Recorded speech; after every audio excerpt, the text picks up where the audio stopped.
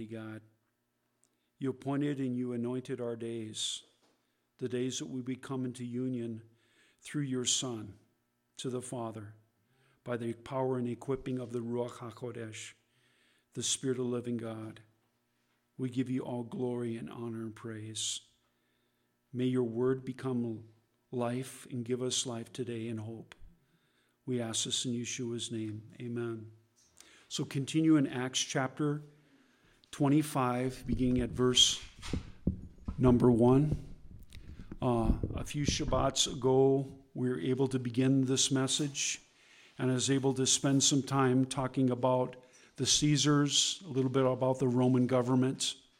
So we'll proceed today, and we'll be focusing on verse 4. We'll launch into our deeper study of God's word, beginning at verse 4, but we'll begin in verse number 1 of Acts chapter 25. So this is Acts of Yeshua's emissaries, the Shalakim, the called out ones.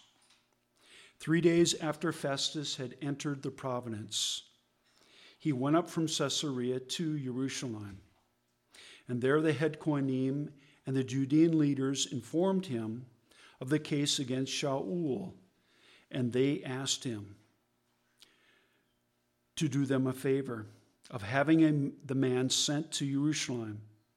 They had plotted to have him ambushed and killed en route. Now focusing on verse number 4. Festus replied that Shaul was being kept under guard in Caesarea, and that he was about to go there shortly himself. So here it shows us that Festus was very familiar with Shaul's case, and he knew that that's what awaited him to pronounce judgment sometime here in the near future. But he decided to adhere to the normal course of Roman justice. See, because the people here, both the high priest and these Judean leaders, wanted him to sway, not to follow the proper protocol to which he had been established by Caesar over the nation of Israel, to rule from governmental Roman procedures, dealing with all judicial matters, whether they be secular or religious. And so this is really a test for him, because they are asking him to show them a kindness, because he knew that there would be reports, either for or against him, how he bent the rules to appease them as they were building a relationship. Because Festus had to work through the high priest and the Sanhedrin. He had no choice. Otherwise, there would be reports, false accusations even against him. So he chose not to be influenced, but to simply follow the protocol. Because if he was ever called before Caesar in the future, one of the questions that they would ask him was, did he follow Roman protocol?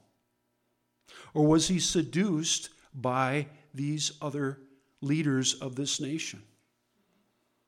And so he wanted to fall back on that.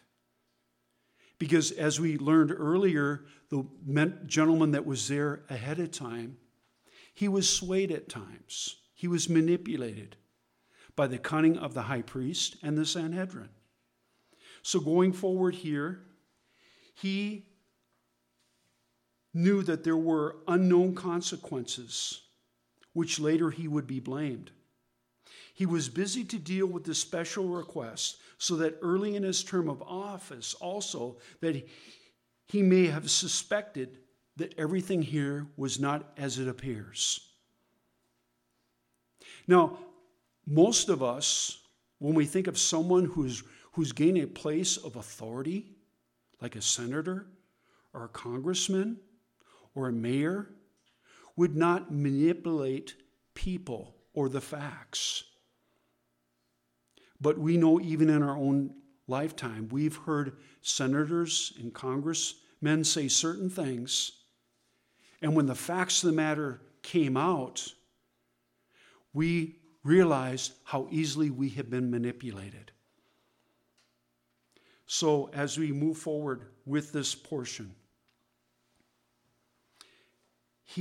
this was not his very first rodeo.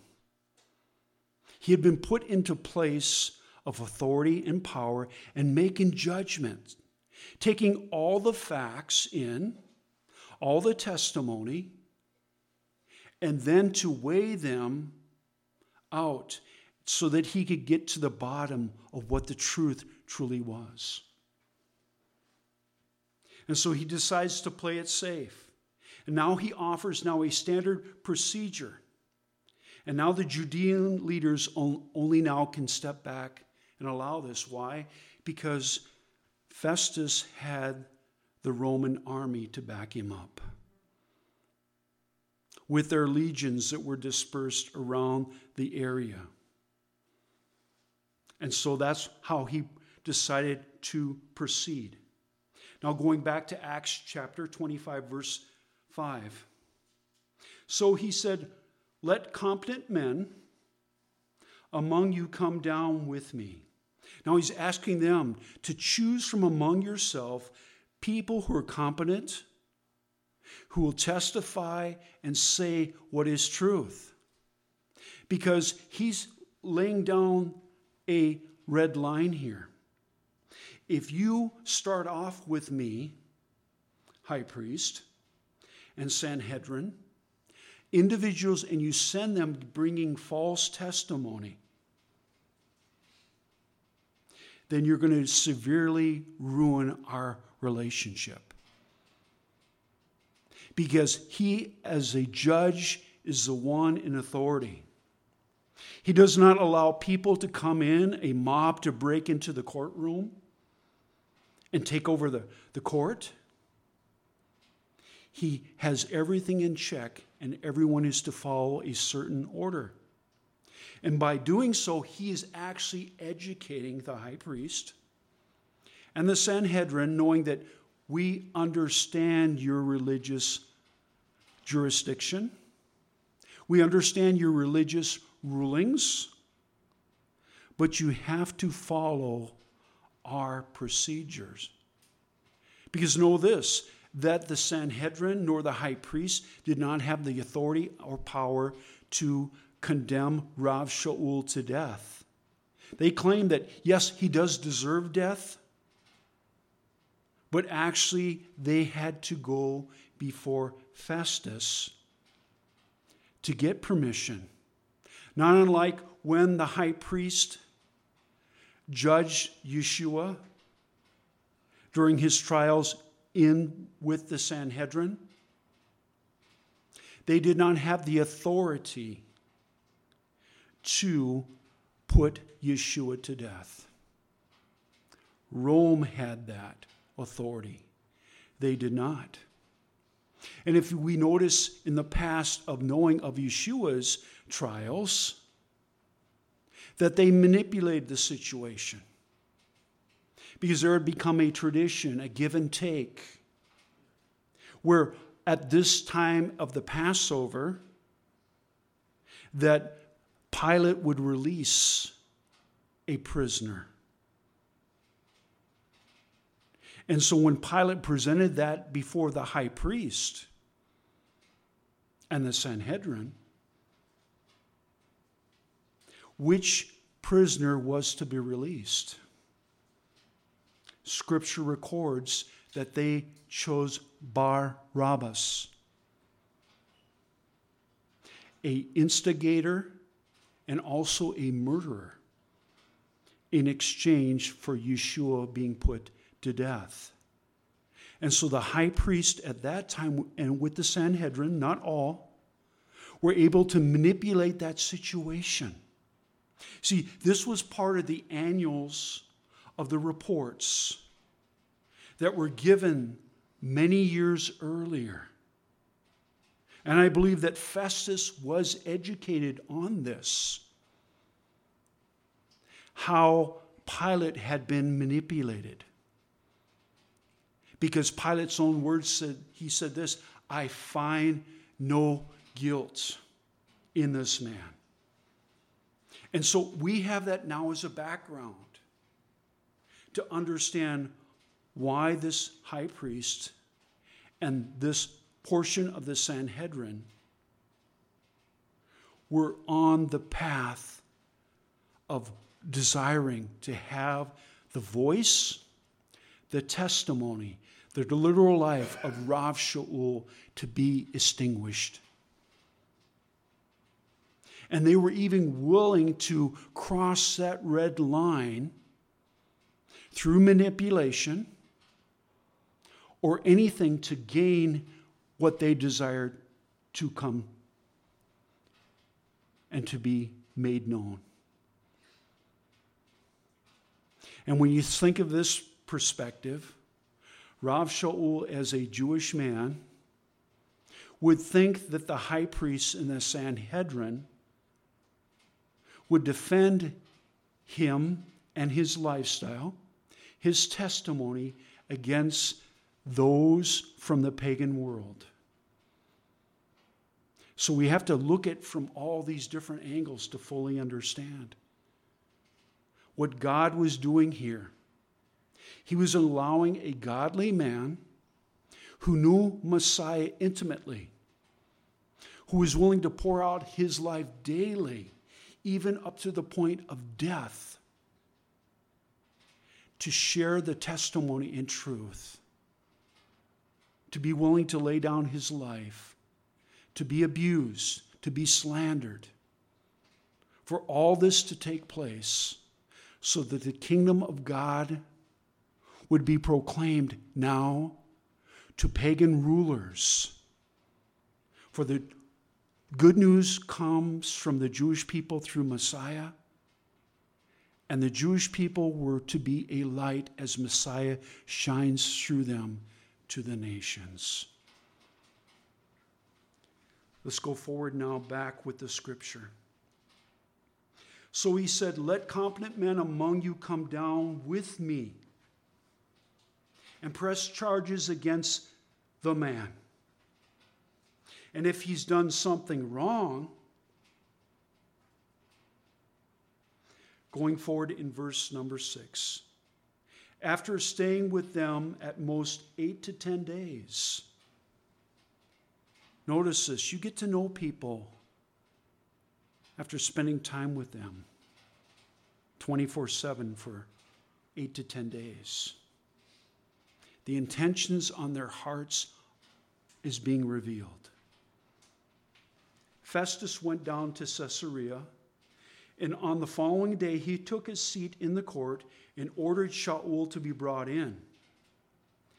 When he arrived, the Judean leaders who came down from Jerusalem stood around him, bringing serious charges against him, which they could not prove." Think about that. We have an adversary who is Hasatan, the devil himself. Where does he have access currently? On the earth and also into God's court in the heavens. He's able to bring accusation after accusation, slander after slander against you and I. But we have an advocate before the Father who is Messiah Yeshua, and he stands up and he pleads our case before the Father. That goes on daily. So think about that. You have an advocate before the Father. And what were Yeshua's own words to Rav Shaul? He said, "Do not fear, for I'm sending you to Rome where you'll give testimony to the truth of the kingdom." You and I, as we live our daily life, even though we don't even think about it, the Spirit of the living God dwells within us, and he manifests God's truth through us living out our lives upon this earth. We're giving daily testimony of the hope that is in us. See, that's how we're able to apply this to our own lives. Does not the scripture say that every word that we speak or not speak, every thought that we have, well, one day we will have to give an account to? Absolutely. So we should take our life on this earth very, very seriously. Not to live in fear, in that we think that all of a sudden Father, through this Ruach, through our elder brother, our shepherd, our advocate before the Father, is going to beat us into submission. No. But to understand that the lives we now live since we came to know Messiah are no longer our own. We are to allow the Spirit of the living God to live in and through us. And come to the place of decision in our own lives to live as Messiah, but to die to our old ways is gain. Because we have friends, we have family members, we have co-workers that are examining our daily lives. Scripture goes on to say this, that we are living epistles, living letters, giving testimony to the hope that is in us, who is Messiah Yeshua. So now, as we examine verses 7 and 8 here, once again, no good case was made against Shaul, and it's undeniable to Festus. But remember this, Festus is a pagan judge. He can be manipulated.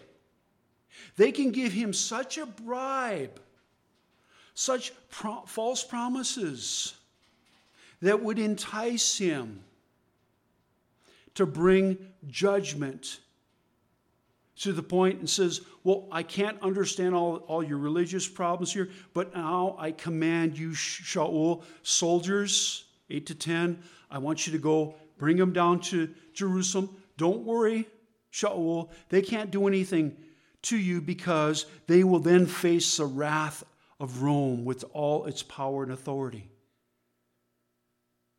So this is all what's going on behind the scenes here. And Rav Shaul, who hears what the Spirit of the living God is speaking to him and revealing to him the motives and the actions, even the conversations behind the scenes. The Spirit of the living God is telling him what to say, what not to say, and is giving him the grace and peace to stand. Can you imagine this? A leader of a nation, religious leader of a nation is against you,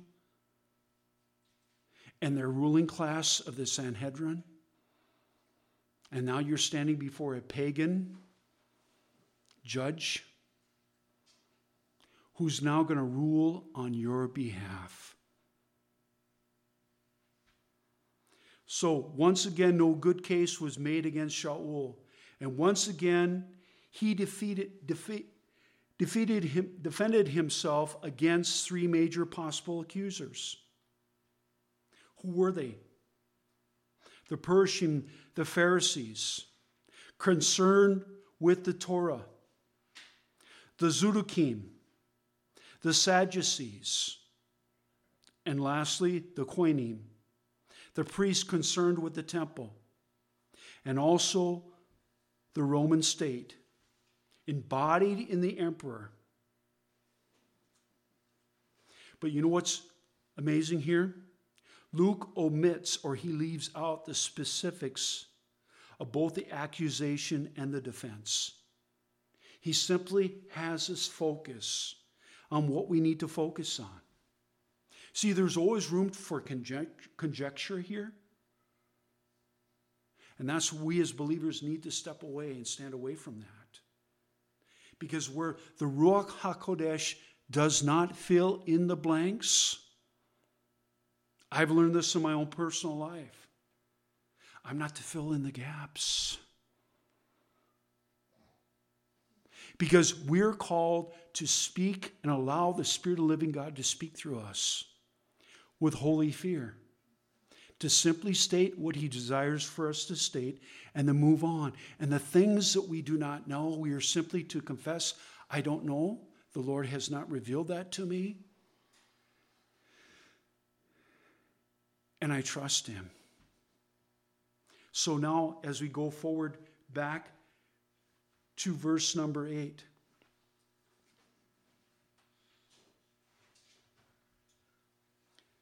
I'll reread number 7 so you get the feeling of the context here. When he arrived, Rav Shaul, the Judean leaders who had come down from Jerusalem stood around him, bringing many serious charges against him, which they could not prove. And I can imagine Rav Shaul, who once was a member of the Sanhedrin, inwardly was just kind of shaking his head. They have no case against me. All these charges are false, and anyone with any common sense of judicial procedure here can see that. But what does the Spirit speak through him in verse number 8? In reply, Shaul said, I have committed no offense against the Torah, to which the Jews hold, and not against the emperor. Verse number 9. But Festus, wanting to do the Judeans a favor. Why does the Scripture record that? It records that this man who wanted to follow Roman protocol wanted to appease those that he knew, because this is but one man. How much greater an opportunity for him was to appease the high priest and the Sanhedrin going forward.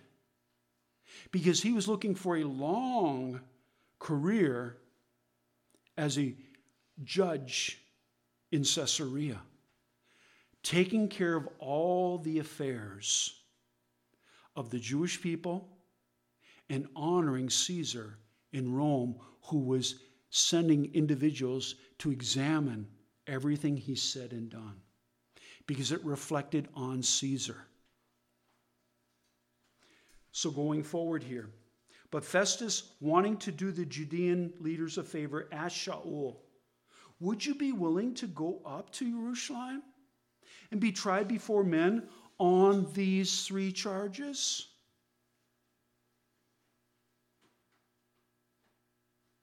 And this is where the Spirit continues to speak through Rav Shaul.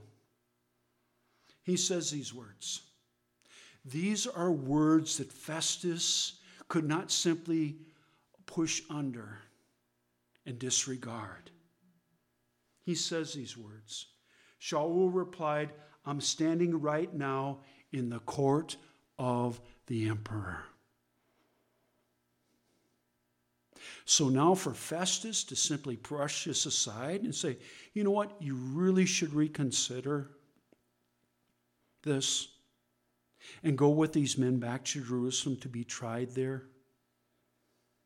He knows this, that he has put Festus in a position where the legitimate of his authority in the land of Israel would come into question. So let us go forward here.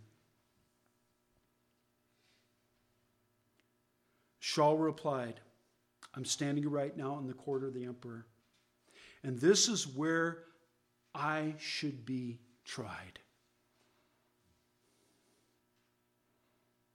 There are times when we as believers are supposed to speak God's word that He puts in our mouth and simply stand upon His word, no matter what authority or threats that we are currently facing. Do you stand on God's word and God's word alone today? Is that the compass in your life? Or are you hearing voices from the secular world or the religious world. Do you know God's word to the point where the Spirit of the living God can confirm his word in your life on a daily basis? We are to be people of God's word.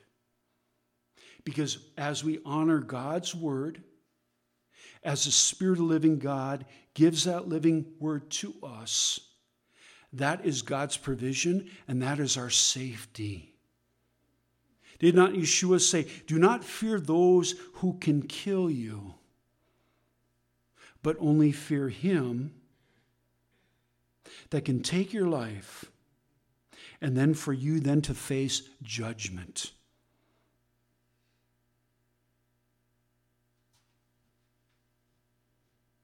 Who do you see as the authority in your life?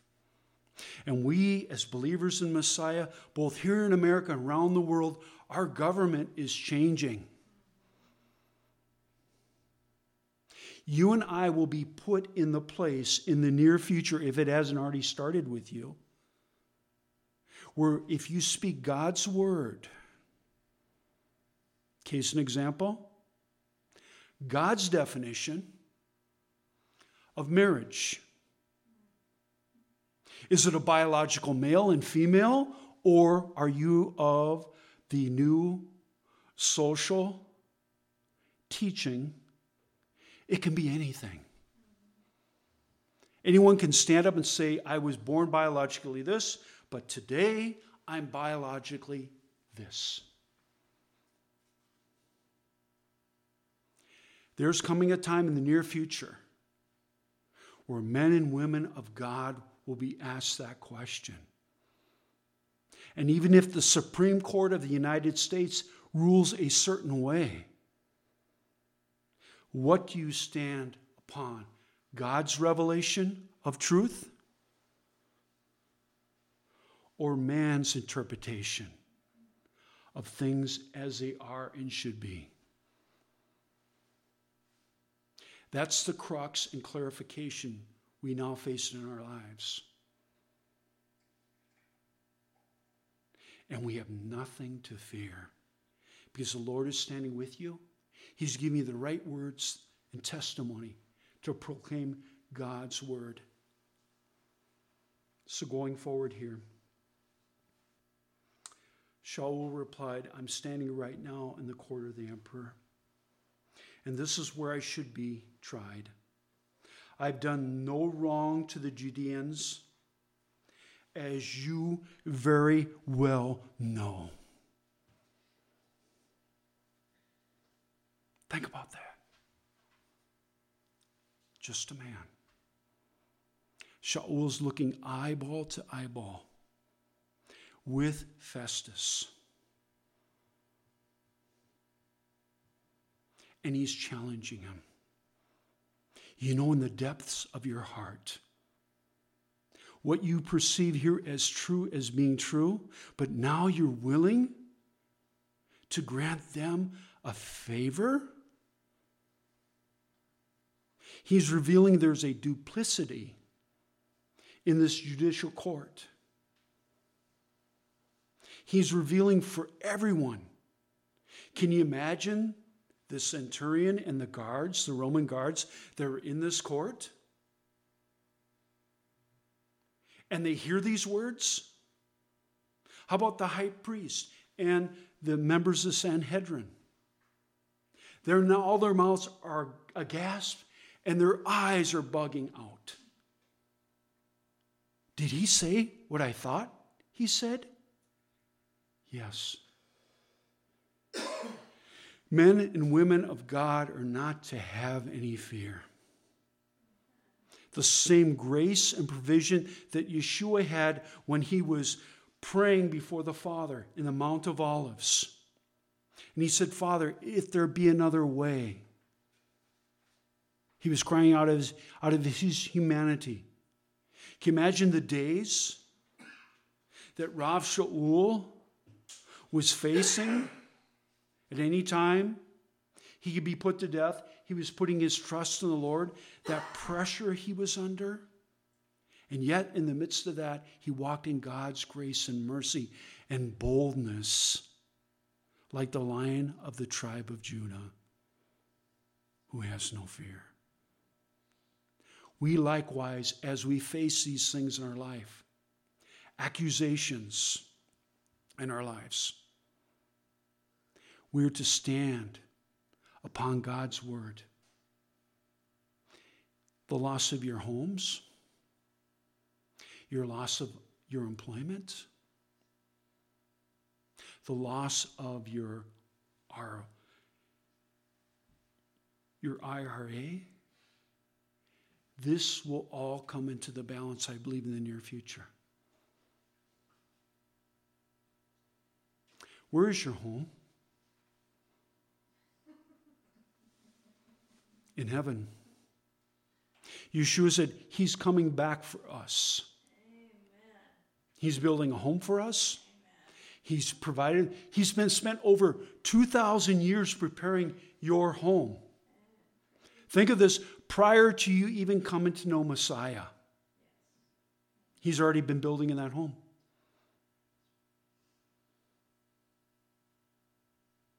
Are you ready to live out your life as a holy and living sacrifice unto God? Praise be to God. Verse 11. If I'm a wrongdoer, if I've done something for which I deserve to die, then I'm ready to die. Remember, the mouths are gaped open. The eyes are being bugged out. What audacity. No fear. He was the man that said these words. To live is Messiah, but to die is gain. I finished the race. I've completed the course. And now what awaits for me is a crown of righteousness that no one can steal from me. And when the Lord presents me with that crown of righteousness, and he walks by, I will take it from my hand and I'll cast it towards his feet in an act of worship and adoration. See, these crowns that we are going to be earning on this earth are not to build us up and puff us up, but to proclaim to who Messiah is. It is by his grace and mercy we have our salvation in and from him. If I'm a wrongdoer and I've done something wrong for which I deserve to die, then I'm ready to die. But if there is nothing to these charges which they are bringing against me, no one can give me to them just to grant a favor. Oh my goodness. Can you imagine the anger in Festus right now? And that centurion and all those Roman soldiers are just looking. Because they know with a simple movement, and it might be thumbs down or whatever their signal was, Rav Shaul would be instantaneously put to death.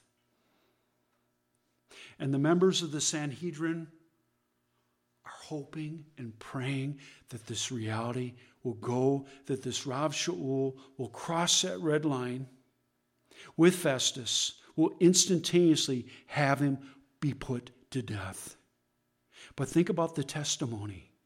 In the midst of being so angry at this lowly Jewish apostle, that the undeniable truth of his own state, of not being pure in his own decision-making, is being presented before him. This is like a hell and fire brimstone message to Festus.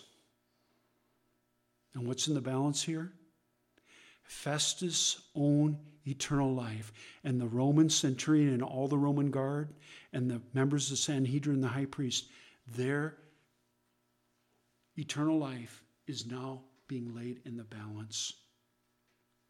Verse number 12. Then Festus, after talking with his advisors, asked, "You have appealed to the emperor. You will go to the emperor." That's his final judgment here on this matter. Now, if Rav Shaul did not press him and give him no wiggle room whatsoever, I truly believe that Festus would then had ordered the Roman guard to take him immediately to Jerusalem. But for Rav Shaul to fulfill Yeshua's word and promise to him, "I'm sending you now to Rome to give testimony." And what's waiting him in Rome? The Roman Messianic communities are both Jews and Gentiles, one in Messiah. They've heard about this, of Rav Shaul being brought before Festus, and they're waiting for the outcome. Think of those in present-day Asia Minor who are praying and fasting and interceding. Abba, Father God, save Rav Shaul. We need him. We love him. We'll end this portion of the message today. Blessed be the name of